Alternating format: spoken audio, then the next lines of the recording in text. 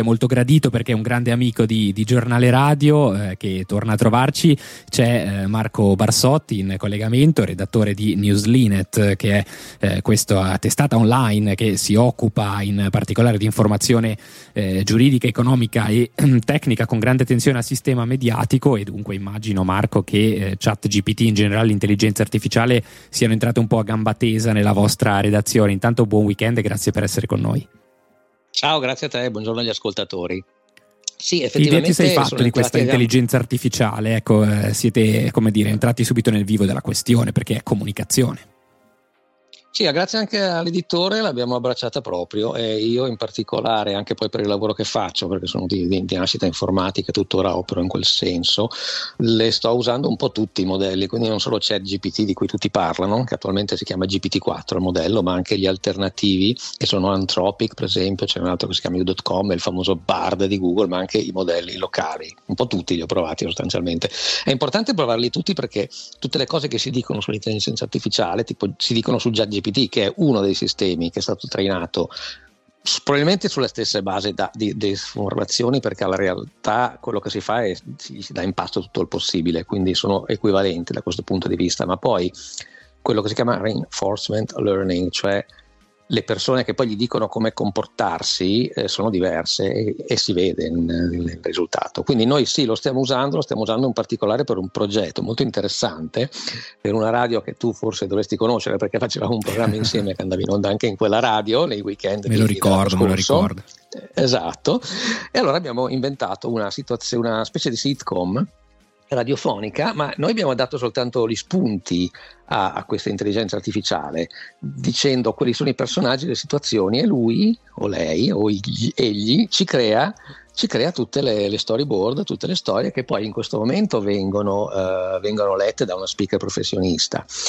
Ma successivamente l'idea è anche di farle leggere da un'intelligenza artificiale, quindi sì, la stiamo veramente usando a pieno, totalmente, insomma. Quasi un po' in maniera provocatoria, direi, perché qua insomma c'è chi sostiene che dovremmo tutti darci una calmata. In realtà lo ha detto anche Elon Musk, che ha firmato quella famosa lettera in cui diceva occhio all'intelligenza artificiale. Invece c'è chi ci spinge molto, forse per capire fino a che punto può arrivare. Ah, guarda, qui apri un tema veramente interessante. Io ho molti dubbi che Musk sia il primo firmatario, senz'altro l'ha anche firmata, ma tu sai questa notizia della settimana scorsa che non solo ha fatto hiring, ha assunto un importantissimo ricercatore che veniva proprio da OpenAI, se non sbaglio, ma ha anche acquistato 10.000 GPU, Graphical Processing Unit, che sono questi aggeggi che servono per fare i calcoli matriciali in parallelo, che servono per allenare, se vuoi, l'intelligenza artificiale, che sono dei neuroni simulati. 10.000 oggetti a $20.000 l'uno, $20.000 l'uno, fai un po' il conto. Vabbè, ma Musk se lo può permettere, comunque non gli faccio i conti in tasca. No, certo, ma capisco il paradosso quasi. Non è un paradosso, vuol dire che le ipotesi dei famosi malpensanti o complottisti che dicevano che la lettera era fatta per rallentare gli altri e non perché era veramente spaventato, fossero vere. Ma tra l'altro lui ha una società che si chiama Neuralink. Se tu vedi cosa fai, dici non è possibile che questa persona abbia detto che gli fa paura l'AI e poi fa quello che fa con Neuralink. È impossibile, proprio non sta in piedi l'idea. Beh sì, comunque insomma non sarebbe la prima volta che in maniera un po' bizzarra, diciamo, Elon Musk fa dei giri strani, giri e rigiri, ma lui probabilmente in mente poi al risultato finale. Però mi sembra di capire comunque, Marco, che in generale ti schieri dalla parte di chi non deve aver paura dell'intelligenza artificiale. C'è anche un editoriale piuttosto interessante che avete scritto su Newslinet in cui dite: ma chi ha paura dell'intelligenza artificiale, tecnologia che ha 87 anni, che insomma in realtà non è una cosa nuovissima. Certo, adesso i risultati sono sotto gli occhi di tutti, però ecco, non è proprio una cosa di primo pelo pensare che la tecnologia diventerà sempre più umana e umanizzabile, diciamo. Sì, la teoria ha 87 anni, la tecnologia non molti, in realtà le cose che funzionano hanno pochi mesi. Tra l'altro la cosa che sgomenta, se vuoi, l'ho visto anche in una question and answer tra Steven Wolfram e Steve Hallman, anche il CEO di OpenAI, gli hanno chiesto: ma tu sapevi che avrebbe funzionato? Questo 6 mesi fa, no? 60 anni fa. Sapevi che avrebbe funzionato? Risposta: no. Nessuno si aspettava che questi sistemi che sono nati per fare traduzione da una lingua all'altra, leggiti il white paper il paper con cui sono nati i Transformer, è quello l'obiettivo. Nessuno si aspettava che invece fossero in grado di rispondere a domande, di fare ragionamenti, eccetera. Dobbiamo averne paura, sì o no? Dobbiamo stare sempre molto allerta. Io sono ottimista, nel senso che ritengo che se noi, che siamo comunque persone senzienti, siamo in grado di capirlo a fondo e quindi li usiamo, perché questa è poi la chiave, che dico anche a tutti gli ascoltatori: usatelo per cortesia, non ascoltate assolutamente quel che dicono i giornalisti, lasciate perdere, usatelo e fatevi la vostra idea, assolutamente, no, perché molti parlano senza conoscere le cose, no? Usatelo e fatevi un'idea se la cosa vi può fare paura o no. Oltretutto, se lo usate, riuscite a diventare un po' prompt engineer, come si sono inventati questo nuovo termine, cioè chi è capace di chiedere le cose nel modo giusto e beneficiarne anche nel vostro lavoro, cosa che noi, dove lavoro io, che è l'informatica della città di Nizza, facciamo. Cioè, tu sai quanto più velocemente abbiamo messo in pista dei progetti grazie al fatto che parte del codice ce lo fa GPT-4 in quel caso. Quindi sì, uno può dire: ok, allora non ti serve più il programmatore, lo licenzi. Certo, può essere, ma può anche essere l'altro aspetto. Siamo più efficienti, cioè riusciamo a portare alla cittadinanza di Nizza dei servizi più rapidamente di quello che saremmo riusciti senza avere GPT-4.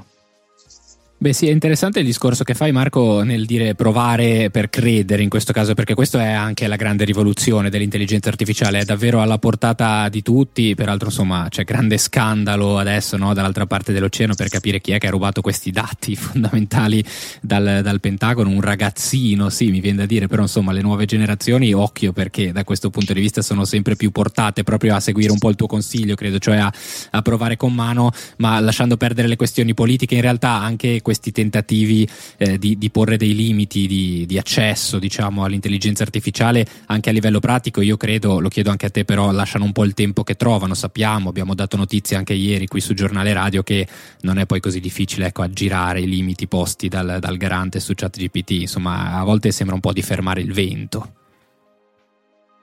Dunque, dobbiamo porci il problema se è una buona idea bloccare una cosa, bloccarla anche, lascia stare il garante che ha fatto una cosa giusta, ha detto che non ci sono protezioni sui minori, e quindi siccome esistono ste leggi con cui possiamo essere non d'accordo, ma esistono. Sì, qua al di là del merito discutiamo proprio sulla possibilità di fermare davvero ecco, le persone, o magari semplicemente suggerirlo. Esatto, il garante non ha detto blocchiamo l'IA perché è pericoloso, ha detto non rispettate il GDPR, allora va bene, è un discorso. Allora parliamo invece di quell'arresto lì dei 6 mesi, perché è pericoloso, è una stupidata, perché, come ha detto qualcuno, implica che tutta la ricerca continuerà, ma senza dirlo, perché la ricerca sull'intelligenza artificiale ha avuto sempre questo di bellissimo, che è stata pubblicata, tutti i paper li puoi leggere man mano che si scoprono le cose. Tu metti un blocco per legge, come dicevano addirittura questi, perché dicevano dovete farlo volontariamente, se no chiediamo ai governi che ve lo impongano.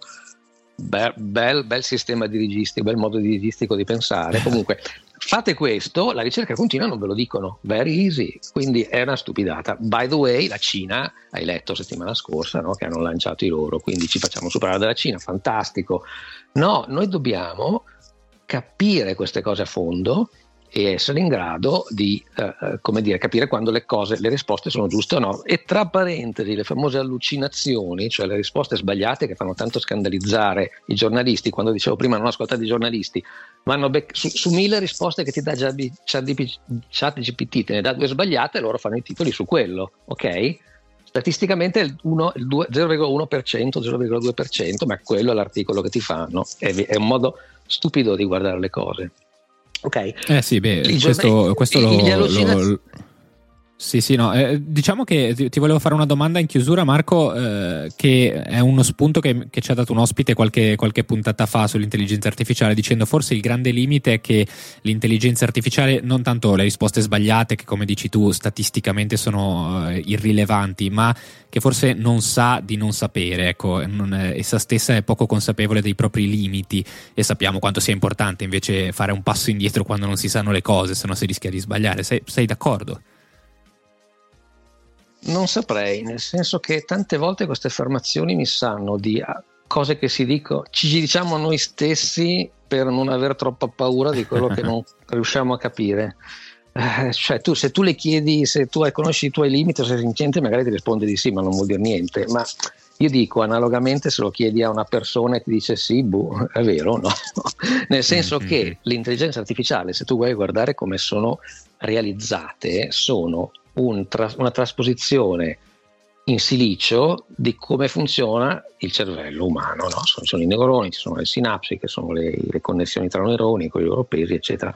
Quindi in linea così astratta non c'è motivo per cui il risultato finale non possa essere lo stesso di quell'umano, compreso il fatto a meno che, come dicono alcuni, esiste un'anima, esiste uno Spirito Santo. Allora se tu te la metti da questo punto di vista di fede e dici solo l'essere umano ha l'anima e il gatto no, e neanche l'intelligenza artificiale, allora ok, benissimo, ci sarà una differenza tra di noi eterna, per sempre. Ma se tu non credi, perché magari non sei esattamente un credente, che esista l'anima e guardi solo la cosa come sono implementate e realizzate, dici sì, può darsi che sia creativa come noi umani, o che lo diventi. Sì, rimane una questione profondamente aperta, mi sembra di capire, sotto tutti i punti di vista. Come ogni cosa nuova si creano insomma delle fazioni intorno e poi diventa complicato. Ecco, il suggerimento, credo, volendo trarre una morale, se vogliamo, da questa chiacchierata che abbiamo fatto, è che la grossa novità è che l'intelligenza artificiale è davvero alla portata di chiunque abbia una minima, conoscenza informatica per sperimentare. Quindi se ci sono dei dubbi, se ci sono delle paure, anche delle perplessità, forse il modo migliore è provare con mano e vedere un po' che tipo di feedback riceviamo e che tipo di sensazioni ci facciamo. Grazie a Marco Barsotti di newslinet.it per essere stato con noi. Marco, io ti do un appuntamento alle prossime puntate, perché il tema credo rimarrà attuale per i prossimi 100-200 anni. Grazie ancora e buon weekend. Volentierissimo, grazie a te, auguroni. E siamo giunti davvero in conclusione anche per questa ricca puntata di Spazio 2050. Sono le 13, io vi lascio in buone mani, perché per gli appassionati di cinema sta per cominciare Soul Kitchen con Lapo De Carlo. Io vi ringrazio come sempre per l'ascolto e per l'attenzione. Grazie a Valerio Mazzeo che è stato qui con me in regia, e dunque in chiusura da Francesco Massardo l'augurio di un buon fine settimana. Trascorretelo, perché no, qui con noi su Giornale Radio, la radio libera di informare. A presto. Spazio 2050 con Francesco Massardo.